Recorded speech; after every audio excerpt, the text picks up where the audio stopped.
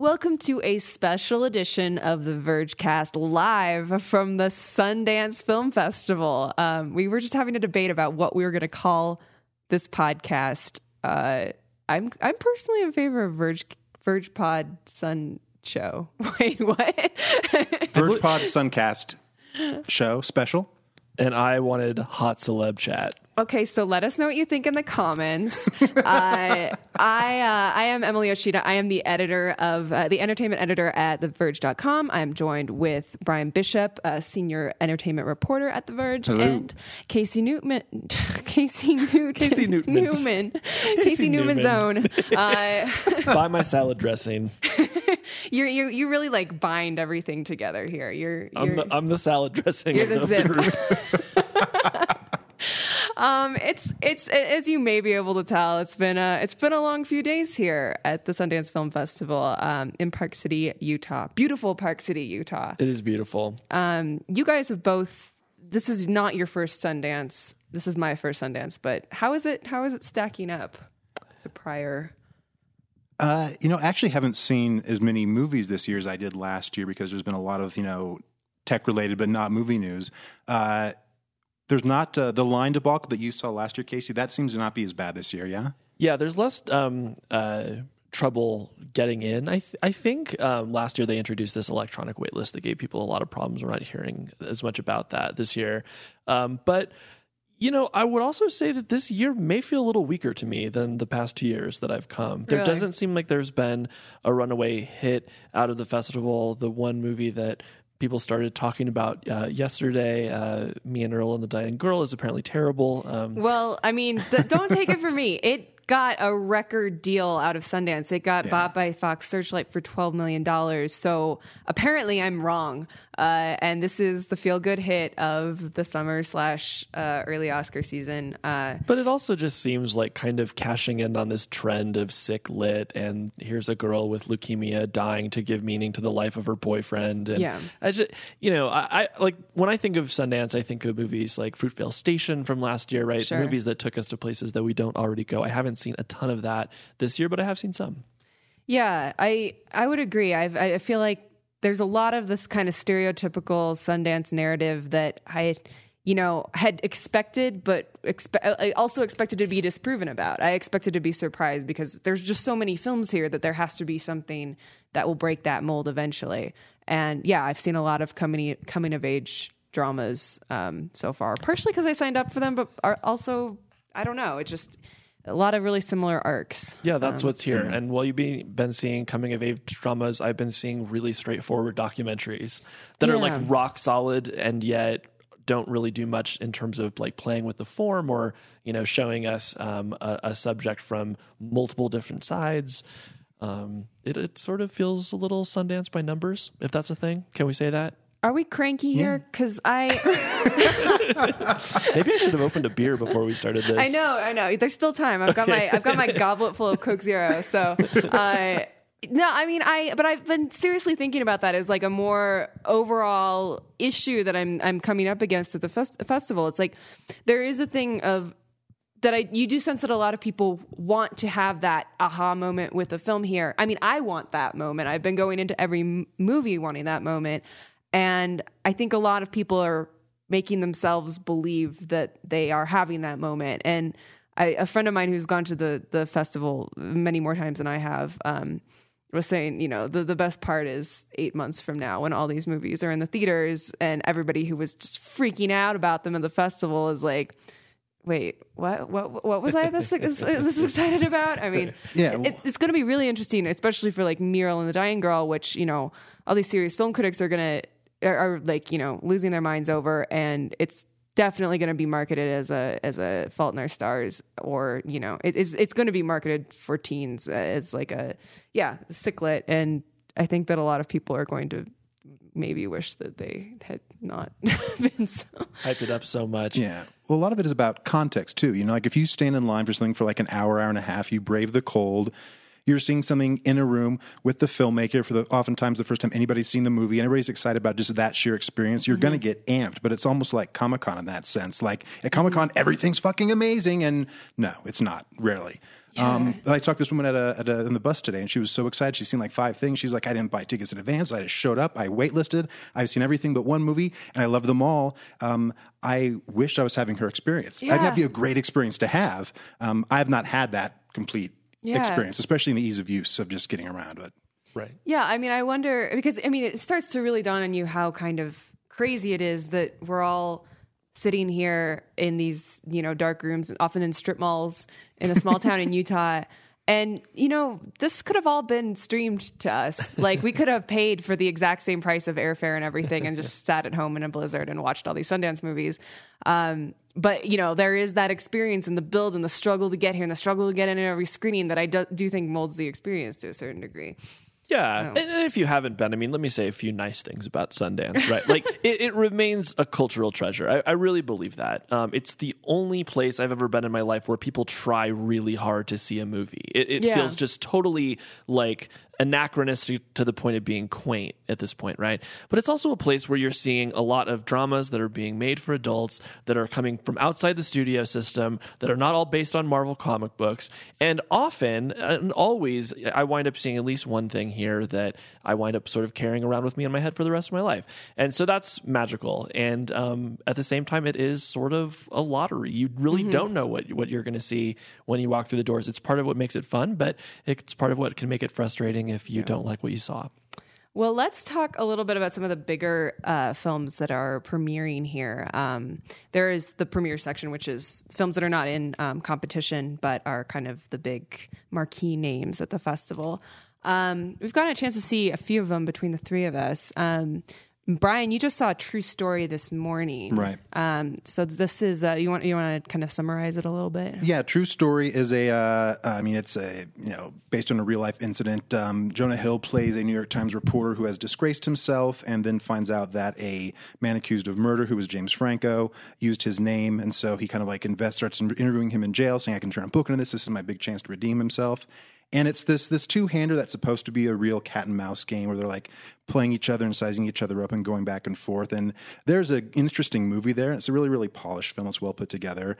Jonah Hill, who I have consistently like in pretty much everything, is great. James Franco, though, is this serial killer. And he's supposed to be, a sociopath and like scheming and like figuring people out and all this stuff. And quite frankly, like in the first half, he's just not there, not selling it at all. At first, I thought he was acting as if his character was acting poorly, like to not like sell Jonah Hill well. And I'm like, oh, that's subtle, that's interesting. You're like, no, that's not a choice actually at all. I feel like I've had that moment in a lot of James Franco movies where it's like, is the thing here that he's supposed to not be good? Is he pranked us all?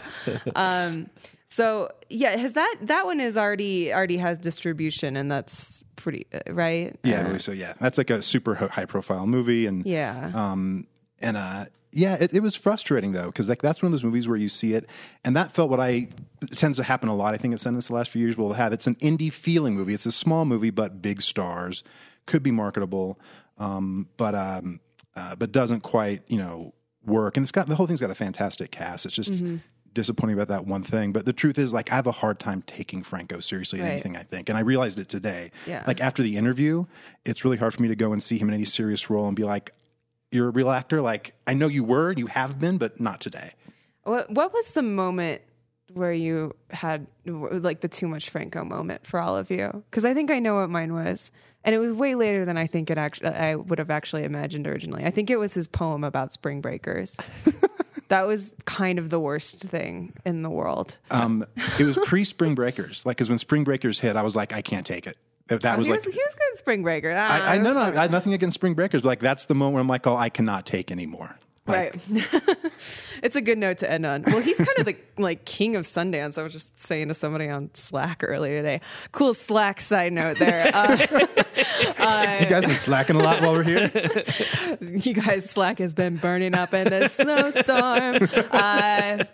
He's been, I've heard people on the bus saying like, oh man, I saw James Franco. Like, he's the person to see here. He is the celebrity. He's in 2 movies. He's in that and I Am Michael, which apparently is not very good or possibly even worse than True Story. I don't know. So this is the Franco Film Fest. Yeah, he's doing a coffee at Slam Dance. Like he is all over Main Street. Oh, so he's true indie. Oh, he's legit. Oh man. Yeah. I think he's just sort of like turned his whole life into performance art, though, and like that's what makes him interesting. Is like that everything that he does now just feels like a stunt, even if it's something totally pedestrian, which is like a kind of achievement. Yeah. He's sort of the I don't know, which is the more functional version of that, him or Shia? He's good Shia. Yeah. He's definitely Yeah, good Shia. I guess. Because he's actually making movies and we getting don't work. know if it's a prank yet. You know what I mean? We're like, Shia, you're in a room with a bag on your head and asking people to come see you. It's like, yeah, no. So another big premiere here, I guess you could call it a big premiere, was A Walk in the Woods, which is a little bit of an inside job. Yeah. So I saw this film because it stars Robert Redford and Nick Nolte. Robert Redford, of course, founder of the Sundance Film Festival. And I thought, if he is going to put his own film into the festival, I understand he's not the chief curator, but, he certainly participates in the film being selected, right? It's probably going to be pretty good. It's really not. It's like two grumpy old guys in the wood. Redford, who we all know for being this sort of like shining golden boy, plays this really peevish, annoyed old writer who we're told needs to go rediscover his purpose by hiking the Appalachian Trail, which is not a metaphor in this case, that he really does hike the trail with Nick Nolte. And almost nothing happens to them. Like there's sort of a series of incidents and then a sort of lukewarm conclusion, and that's the film. And I have honestly no idea why they made it. I don't know why Sundance selected it. It's just kind of a whole lot of nothing. Is it this year's Land Ho? It wishes it were this year's Land Ho. I find it interesting though. There is like a lot of there's definitely a market for the geriatric like buddy com here at Sundance, and a lot of like local moms. So I'm sure that I mean that's I feel like that's the audience. Working. I could see it working. It's just one of those movies where every joke just seems to land like a half a bit too late. It felt like it sort of needed an edit. It was just like a little bit slow. Like seeing two old guys like get in a series of ridiculous situations, like I could totally enjoy. But this one was not that movie. I mean, is it better or worse than Gone Fishing? That's what I really need to know. Or The Bucket List. Wow, I didn't realize or how much... Last Vegas. I think I smell a film fest right now. There should just be an old fart film fest. Well, I saw a movie that I liked, you guys. So I'm going to be positive Let's for hear a about second. I saw The End of the Tour, which is James Ponsoldt, who did The Spectacular Now and Smashed. He's kind of a Sundance darling at this point. But it's his adaptation of David Lipsky's book. That's basically his account of profiling or attempting to profile David Foster Wallace at the end of his book tour for Infinite Jest. And this one's been kind of rumored about for a while. I think like there's a lot of hand-wringing about it because there's obviously something kind of weird and ghoulish about Jason Segel dressed up in a bandana and the wearing glasses and everything. And I was really like expecting to be a little bit grossed out by this movie, but I kind of loved it. I really did. It's one of these things like kind of like Selma, where you can't call it a biopic because it's about an isolated incident in a real life person's life, but by choosing to focus on this kind of key exchange or moment, you really do get a sense of the whole character, I think it was done and written very, very well. It's essentially just one long conversation between Lipsky, who's played by Jesse Eisenberg, and Jason Segel as David Foster Wallace. And how do they give it any sort of like narrative momentum if it's just like two guys talking in a car? I mean, it's so I kind of wrote about this in I did a review of somewhat of a review of this movie. I don't read your work. I'm sorry. You'll have okay. to. Yeah. It's been a busy day. Internet's hard to come by here. I understand. So a lot of it, for me at least, how I read the film, is a lot of it is about just the nature of journalism and particularly profile journalism and this relationship that the two guys form, which is supposed to be professional but cannot help but become kind of a buddy road trip type thing just because they're stuck together in a car and on a plane and all this stuff. The thing for me about this film, and I think the point at which I differ from a lot of people who also liked the film a lot, is that I really saw it as a indictment of that act. I don't think that it was written with that intention, but that's the feeling that you get when you come away from it, is that this was basically like a 5-day assault on David Foster Wallace or Siegel as him. And David Lipsky is kind of a vampire of a personality in this, which is really creepy and troubling to watch, but also super fascinating. And like that is a film that I was thinking about for hours after I saw it. So, and Jason Segel is really, really good. Like, he deserves credit for, I mean, I haven't seen enough footage of David Foster Wallace just talking and being a person, so I don't really know, how literal a performance it is, but it feels like a real whole character, and I think that's what matters. And and it goes by really quickly. I mean, like any long interview, it's really fun to just kind of watch a Q&A. Yeah. But yeah, no, I enjoyed that one. Yeah, Jason Segel's a guy that going back to Freaks and Geeks, like I've always liked, and has been doing some stuff that's been kind of like whatever lately. So I'm really excited at the prospect of him just like nailing like a serious role like that. It's interesting. We got Franco and Jason Segel and The whole Freaks crew. Yeah. Here at Sundance. Could I talk about something I liked? Yes. So I did see one movie that I just unabashedly loved this year. It's called Tangerine. It is by director Sean Baker. Yes? Did I get his last name right? I probably should have Googled Who's before our I fact said. checker on this? This is me typing on my keyboard right now. Quietly. But he is an indie director who drops you into this world of, and I got the answer right, so that was great. That confirmed. was great. Thank you. So the movie is about two trans women who are best friends. They're working as prostitutes in West Hollywood. And when the movie opens, one of them, named Cindy, has just gotten out of jail, and her friend lets it slip that her boyfriend, a pimp named Chester, cheated on her with a biological female. And that enrages Cindy. And so Cindy decides she's going to hunt down the woman who cheated on her man. And so that launches this sort of hilarious farce about these two women who are very different personalities, who are just sort of like struggling to make it through a very long day in West Hollywood. And the story is great, and the technical backstory is interesting as well, because they shot the whole movie on 3 iPhone 5Ss. I would not have guessed that it was shot on a phone when I looked at this movie. They used anamorphic lenses to make it look more like a kind of traditional 35 millimeter film. But apparently they shot the whole thing in an app called Filmic Pro that costs $8. Wow. They made LA look really good. And it's a really funny story, and there's a lot of heart. So it was, to me, the sort of ideal Sundance movie, because it took me to a place I've never been before, introduced me to some really cool, interesting characters, and told a pretty good story. Yeah, I'm really bummed I'm not going to get to see that one, because that was high on my priority list, and just that there's something really inspiring too about. I mean, that's what this film festival should be: is people using $8 apps, especially now in like 2015. People should be able to like just make a story without necessarily having all these celebrities in it or being backed by an indie studio that's really a major studio. Like, there's something really cool about that kind of story coming through and getting a big audience here. Yeah, absolutely. Apparently the director his previous film was also about a sex worker, and he was sort of interested in kind of continuing to explore that world.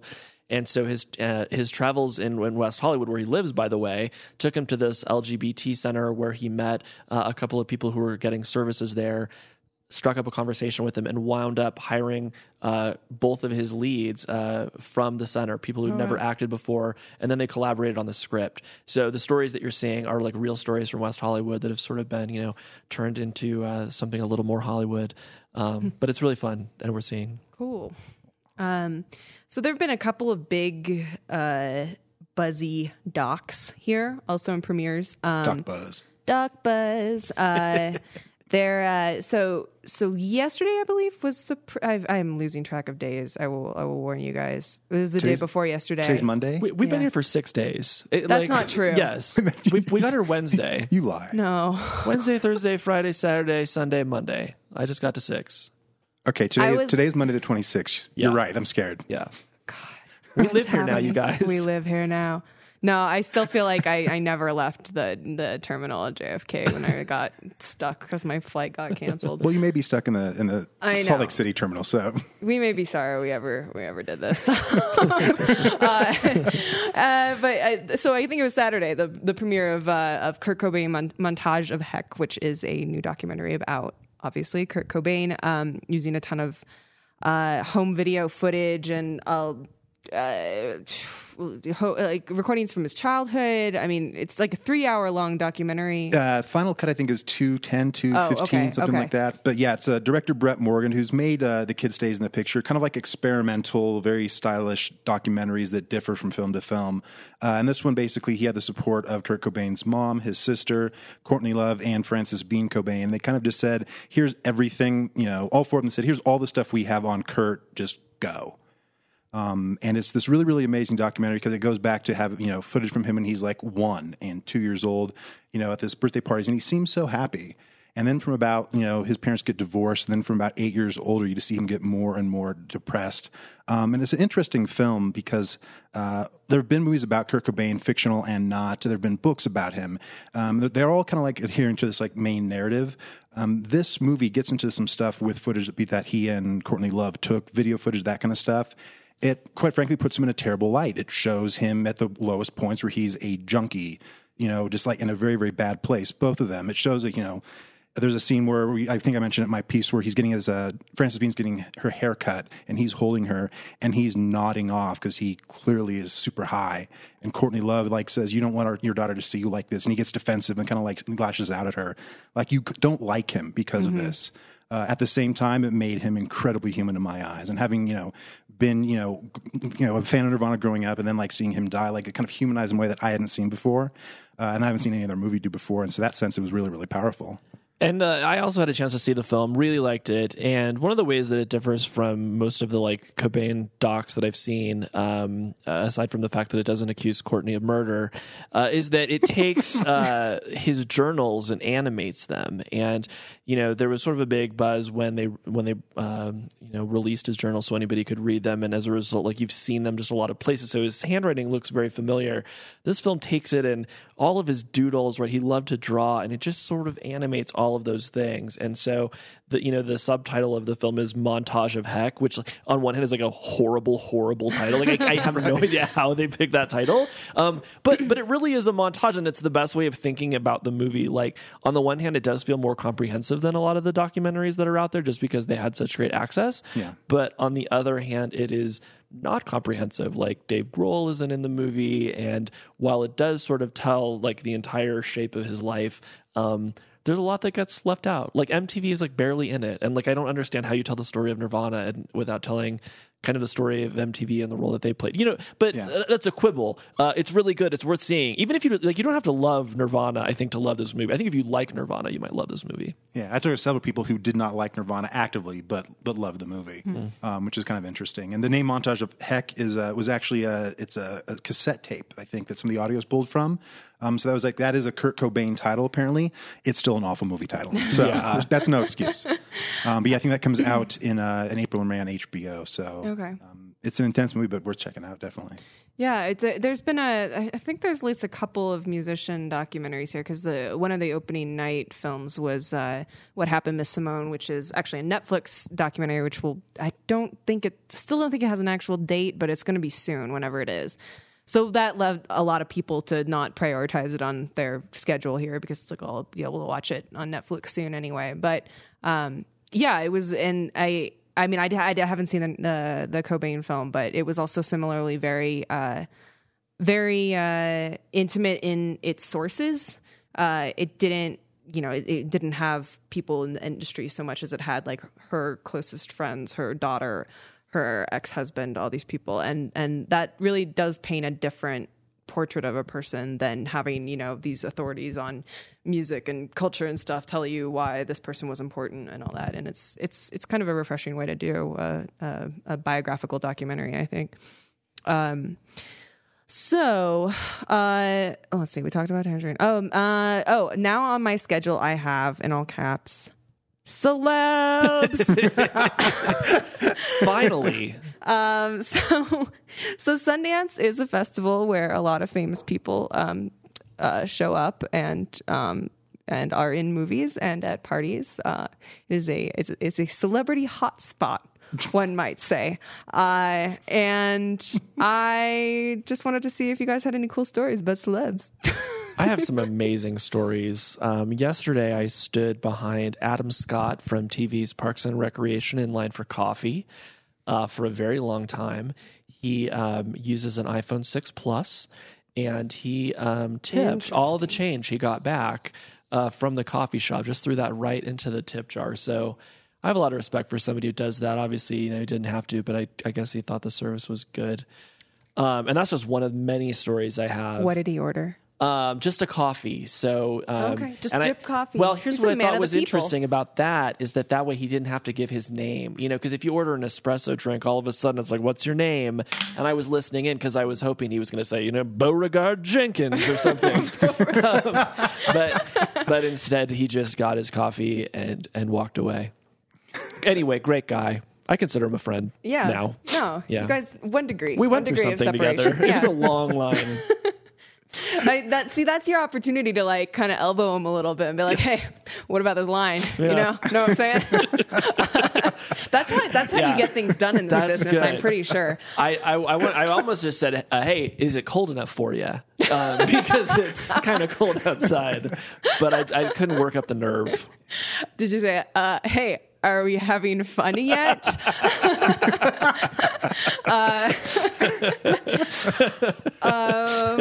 I think both of us also had Jack Black sightings. Yes. I'm so jealous of this. Yeah, Right, but yeah. there was an event where the Meat Puppets played a concert, and Jack Black, along with Chris Novoselic from Nirvana, was hanging out by the side of the stage because that's what Jack Black does whenever there's somebody performing music. And at one point, he came up to sing a song with the Meat Puppets, which was amazing. And as he walked by me on his way out, I said, "Nicely done," and he patted me on the shoulder. Oh, We wow. follow each other on Facebook now. It's good. Wow. Oh, does he can you see all of his pics? Yeah, he's crazy. He's Jack Black. Yeah. He's Jack Black. What I mean, can what are I you do? going to do? I mean, come on. I also had an encounter with Jack Black at that party, but I did not speak to him. But I did have full body contact with him for about 5 seconds. So I don't feel I need to really explain that any further. And you will not be washing that outfit anytime soon. He also, I believe, had an iPhone 6 Plus. Really? Yeah. It's the hottest trend among celebs at Sundance this year. They're really into Apple products. Everyone's doing a 6 Plus. The 6 Plus? God. Yeah. Why did I buy a 6, Casey? I did it wrong. This is why we're not famous. Just walking around with our basic ass 6s. I've been trying to keep my mom updated on all of my celebrity sightings because she's really excited about the fact I'm at Sundance, maybe more than I am. And one observation she made after I told her about a couple people was like, a lot of dudes. I'm like, yeah, that's right.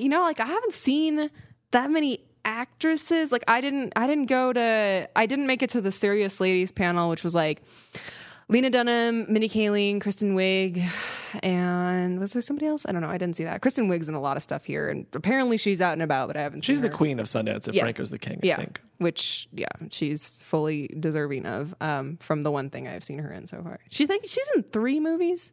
No. She's in Nasty Baby. She's in Diary of a Teenage Girl. I feel like there's something else. Does this mean 2016 Sundance is going to be the year of the Franco Wig collaboration? Oh my gosh. I don't know. Don't give them any ideas, or do. I'm Facebooking Jack Black right now to make it happen.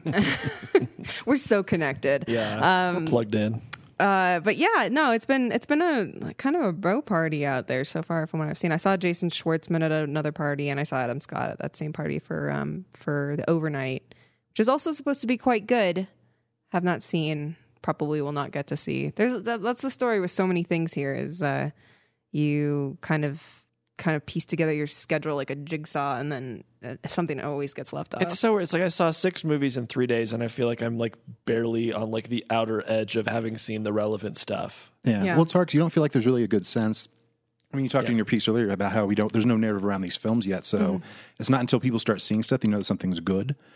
But then you already have the rest of your week planned out, and it's like Sunday or Monday. So what can you do? I've done so many days though where it's like I had a full schedule, a very comprehensive schedule, and then like I read one tweet and I'm like, oh shit, I gotta go change everything, like trade in all my tickets. I mean that's kind of what happened with me and Earl yesterday.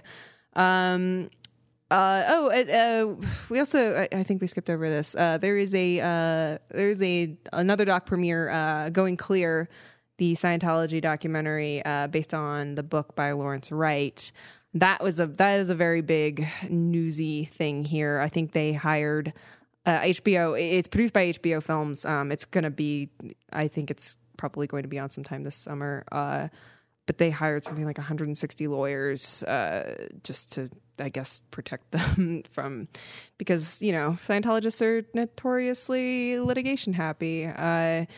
It was, I had read the book, and I am also obsessed with Scientology, so a lot of stuff I'd seen before. I had not seen, so a lot of the film is devoted to the sort of war that the Church of Scientology had in the early 90s against the IRS so that they could maintain their tax status as a exempt religious institution. And that goes on for a few years, and then they basically just individually bully various people at the IRS, and eventually they are let off the hook for $1 billion in back taxes. And they have this big rally, and David Miscavige is addressing everybody in this incredibly over the top set, and fireworks go off when he tells them about their tax status, and this title goes over the screen and says, "We won the war," and it's mind blowing. Like, and that's really like there are all these individual horror stories about people who have been abused by the church and all this stuff, which a lot of which is in the book. But I think that element of it, and you saw it too, Casey. I think we were both talking about this, like that element of that's what keeps them afloat. That's what keeps all of this abuse protected, and it's basically comes down to the IRS, and that seems like, you know, one of the biggest takeaways from it, one of the most mind-blowing things about it, I think. Yeah, and also just how like we're in this weird position in a country where the agency charged with deciding like what is a religion and what is not is in no way like capable of doing it. Basically, It's a bunch of accountants and lawyers, and we're asking them to like argue these, you know, fine points of philosophy. Yeah. I thought Going Clear was really good, and I thought I had never seen Tom Cruise's maniacal laughter used more effectively against him. They sort of use it to illustrate the point that the further you get into Scientology, the more you become like L. Ron Hubbard, who was a deeply paranoid person who could be very vindictive. And you sort of watch that narrative play out in several different people that it profiles, and none more effectively than Tom Cruise. You just see sort of like cackling and looking completely unhinged. Well, have you seen that video on YouTube, the big long one where he's talking about the magic of it's amazing, the stuff. Yeah. He's really not even saying sentences; he's just laughing. Yeah. Do they have interviews with people that are like formerly from the church and that kind of thing? And, yeah. Well, Paul Haggis is one of the main interviews, which really? Lawrence Wright did a profile on him prior to doing the book, I think, and he also figures in heavily in the book. But him, this woman, I think her name's Spanky Williams or something. Taylor, I think. Spanky Taylor, and she was a friend of John Travolta's who left the church after like a pretty horrific story she tells about being separated from her children in a kind of disciplinary action. There's a pretty good selection of people there, and at the end they show the people who had declined interviews, which of course is like Tom Cruise, David Miscavige, John Travolta, Kirstie Alley. I mean it's I think if you haven't read the book, like I feel like a similar thing happened like this with Guns, Germs, and Steel. Which is another book where I was like, oh man, you have to read this book, and then like they put out a movie of it or a documentary of it. It's like, well, you could just watch this too. It's it's great. It's very well done. It's very shiny. So this year there's been a lot of virtual reality at Sundance. Both Casey and Brian did a big write-up on kind of the state of VR at Sundance, specifically with storytelling in VR, which is definitely taking a big jump this year. You guys want to talk a little bit about what you saw? Yeah, well, like last year they had they've been doing stuff since for the last 3 years, and this year there was a big new frontier, which is their kind of art installation section, and they had 11 of the 14 pieces there were virtual reality related in one form or another. Casey did this amazing thing called Birdly, which you should just talk about because it's amazing. Yeah, so Birdly is this full body VR experience where you strap yourself into a chair with your arms spread as if you're flying. They strap, an Oculus onto your face. They put headphones over your ears. A fan blows air at your face. And when you open your eyes, when you start the simulation, you are flying over a 3D rendered simulation of San Francisco. And what I thought was really cool is that just intuitively you start flapping your arms because what else would you do, right? And as you flap, you gain altitude. You can sort of twist your arms to sort of fly from one side to the next. And you can just sort of explore the world. And there was something really lovely and almost therapeutic about it, right? Nobody's trying to shoot you out of the sky. You're just sort of exploring. And the physical chair that you're sort of strapped into does a great job of sort of helping you maintain that suspension of disbelief and make you feel a little bit like you actually are flying. So I would say definitely the coolest thing I've seen at the festival because it did feel like a step forward for VR. So much of the VR that we see just isn't interactive. You sort of get plopped in the middle of what is essentially a travel brochure, and you look around and then you get pulled out of it. This, you actually kind of got to move around a little bit and interact with things. I flew into the side of the Transamerica Pyramid just to see what that would be like. Turns out it resets the simulation. But was a really cool thing to do. Yeah, and there's a couple interesting pieces too. That there's one thing called Project Syria that a woman named Noni De La Pena from USC did. She did a piece called Hunger in Los Angeles that we covered a couple of years ago. And this thing basically, you're in a room, so you can walk around like fully, move up and down, and it tracks you. You also have an Oculus headset on. And there's 3 sequences in there that take place in Syria. And the first one is you're just hanging out in intersection in a town. There are people talking, and rocket strikes, and it's like it blows out your eardrums. It's loud because you're wearing headphones. You can't see anything, and you see a child running towards you. And it's interesting thing. This happening with Hunger in Los Angeles too, where because you can walk around freely, you just immediately go into the world. It's kind of like what Casey's talking about, but you're walking as a person. I started running after this kid, and the woman stopped me so I didn't run into a wall, which was nice of her.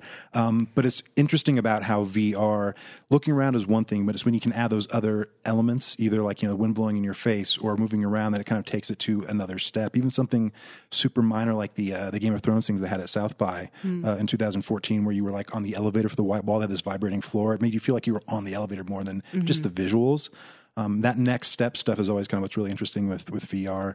And the big news that we haven't seen yet, I guess we'll have seen it when this probably goes live, but Oculus announced this morning they're going to be starting to make virtual reality movies of their own. They're going to be showing the first one off called Lost today, which, part of me wants it to be either an incredible leap forward that, breaks all boundaries and changes the world forever, be a terrible disaster is the other option that might be fun, but in all likelihood it's going to be a small iterative update, learning small things, because when it comes to narrative stuff, VR is this brand new medium and nobody knows how it works. You can't use cuts. Film grammar doesn't apply.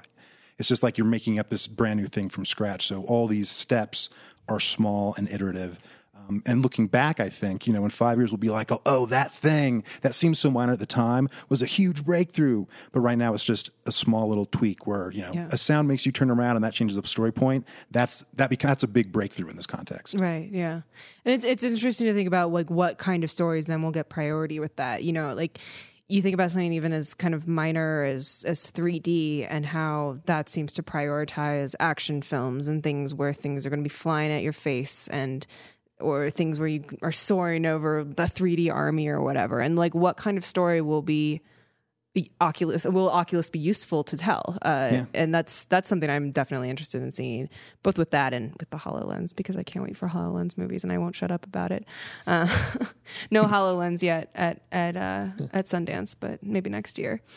So we should probably wrap things up here. We'll be back on the Vergecast this week, barring any inclement weather, to talk a little bit more about the rest of the festival. But I just wanted to wrap up with your guys's. Maybe everybody can go around and share their favorite thing, maybe their favorite, most underrated thing, and maybe the most overrated thing.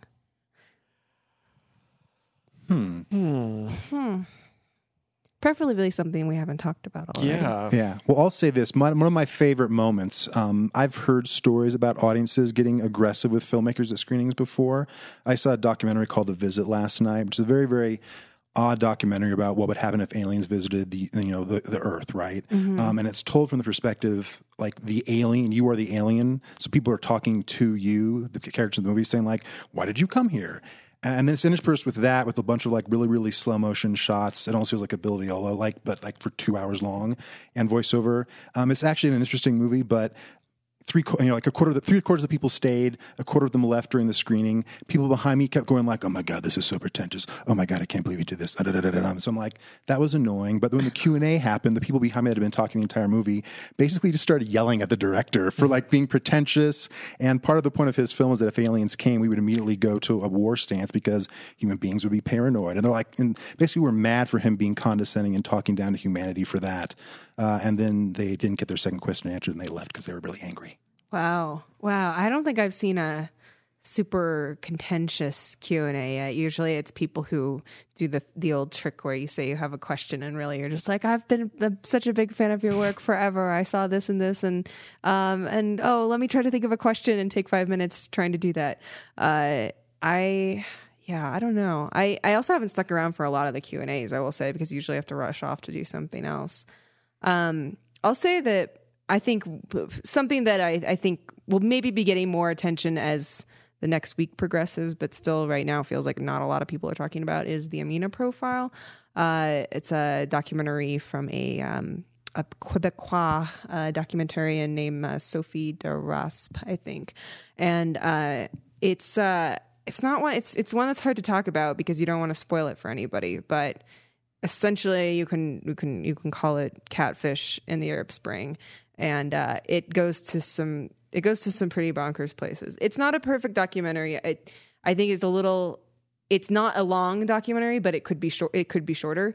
But the story is definitely insane, and she does a really good job of breaking it out into like a larger, more consequential place than, hey, like what a crazy thing that happened. So and I don't know, this is all very, very vague, but I think it's also one of those things where I wonder how much it's going to be seen outside of the festival, and I wish that it was getting a little more attention. It sounds like it would be a great like Netflix documentary. Yeah, exactly. It would be perfect for that, or I could see it being like a Vice documentary actually too. It's totally that kind of story.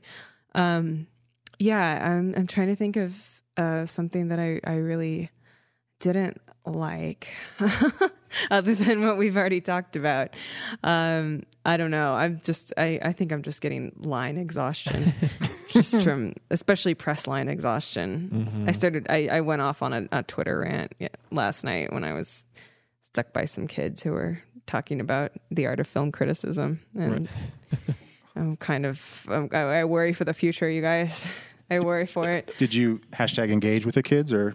No, I kept looking over and I was like, I was like actually laughing. Like I wasn't doing it just to be annoyed at them. Like they were making me LOL because they were being so obnoxious. I mean, like there were some good lines like, film criticism, it's dead. It shouldn't be, but it is dead. Except for Roger Ebert. Roger Ebert was one of the great.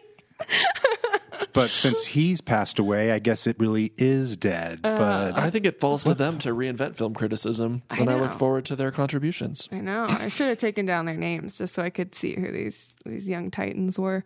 I don't know. I mean, I'm trying not to get too hung up on stuff that I don't like here because I'm trying to walk into everything with a clean slate and feel like, I could still be surprised. This could still be the best week of my life because of this one movie that I saw. So, yeah, we'll see. So a movie that I think, if not underrated, is at least under talked about so far, and I haven't helped because I haven't written about it yet, but Larry Kramer in Love and Anger, another documentary that premiered this year. This one's also coming to HBO. HBO is behind Yeah. like so many of the documentaries in the festival this year, and I've seen 3 of them. They're all great, so I have no complaints really. But Larry Kramer, big figure in the gay movement, helped bring a lot of attention to the AIDS crisis in the early days, and first through the gay men's health crisis, and then through ACT UP, and I think can credibly be said to have helped push the FDA to advance the development of drugs like AZT that wound up being, incredibly effective in stopping the sort of slow motion, death of just this huge chunk of the gay community. So the documentary is made by a friend of his, so it's very sympathetic. Larry Kramer is a controversial figure in the gay community, in part because some of his writings come across as deeply anti-sex, which pisses off a lot of people in the gay community. But the documentary itself is just a riveting piece of history. It's amazing how much has happened to the gay community just between 1979 and today, and Larry Kramer has been in the center of most of those issues, and so it was cool to get kind of a look at his life and to think about some of his big arguments. Yeah, and then I don't know if it's overrated exactly because it just had its premiere yesterday, and I haven't seen anything about it. No, but everything is already written in stone. Yeah. These So there's a documentary about the National Lampoon called Drunk, Stoned, Brilliant, Dead. And the National Lampoon was this magazine that sort of evolved out of the Harvard Lampoon. And so you had all of these sort of snooty rich kids putting out this satire of American society. It became a national magazine, and for about 5 years was really successful. But the founders both became disasters in their own ways and wound up leaving the magazine. What bothered me about the film was that I just didn't think it did a very good job at making a case for the cultural impact of the National Lampoon, which was sort of its one job, right? Instead it sort of focuses on the personal conflicts between all the people who worked there and how proud they were of the work that they did. But while the name itself is kind of a household word because the brand got attached to things like Animal House and National Lampoon's Vacation, or the Christmas movie, it's not really clear to me how influential the magazine was. And I think whenever you see a documentary where there's that much patting of oneself on the back, the least you have to do is to convince me that this thing had a huge impact. They've got a couple interviews with Judd Apatow and Billy Bob Thornton where they're I thought this stuff was hilarious back in the day, but it just didn't quite push it as far as I thought it needed to. It's one of those things. I think that's a very common doc syndrome where you just assume that your audience is already on board and they don't need to be convinced of why anything is great, or they just want to hear famous people tell them why it was great and back up their own opinions. Right. Yeah. I guess I do have a piece of hate. Have you guys played? Okay, bring it. Yeah, well, no. Going back to the VR thing. Do you guys play Kaiju Fury? This game is not I new. didn't do this one. No. Okay, I think this is. I believe Addie Robertson covered this at Comic-Con last year. But this is a game where it's on Cardboard. Google Cardboard had a big presence in the VR lounge, and so you watch it through there. And basically, they say this is going to be this cool monster fight thing. It's like an action movie. You're going to love it.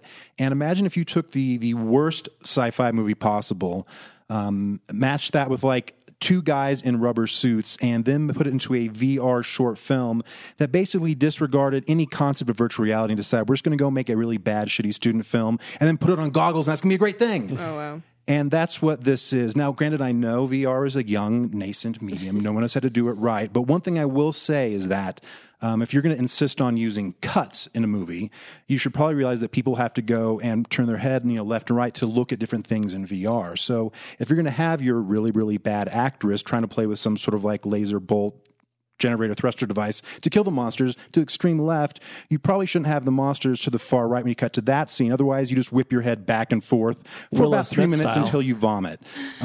So don't play that. Okay. That's all. Stay away from this student art exhibition that can be found only in Park City, Utah. For the No, next that one few you can days. download. That one you can download. I believe it's downloadable. Really? Yeah, if you have man. Google Cardboard, you can do it yourself. So take a Dramamine and try. Okay. Oh, wait, that you just changed your recommendation. Well, that about does it for us this week. Like I said, we'll be on the Vergecast this week talking more about Sundance. Enjoy the rest of your week if you are at Sundance. If you are stuck in a blizzard somewhere on the East Coast, get some booze. I don't know. Okay. Bye, everybody. Later. Bye.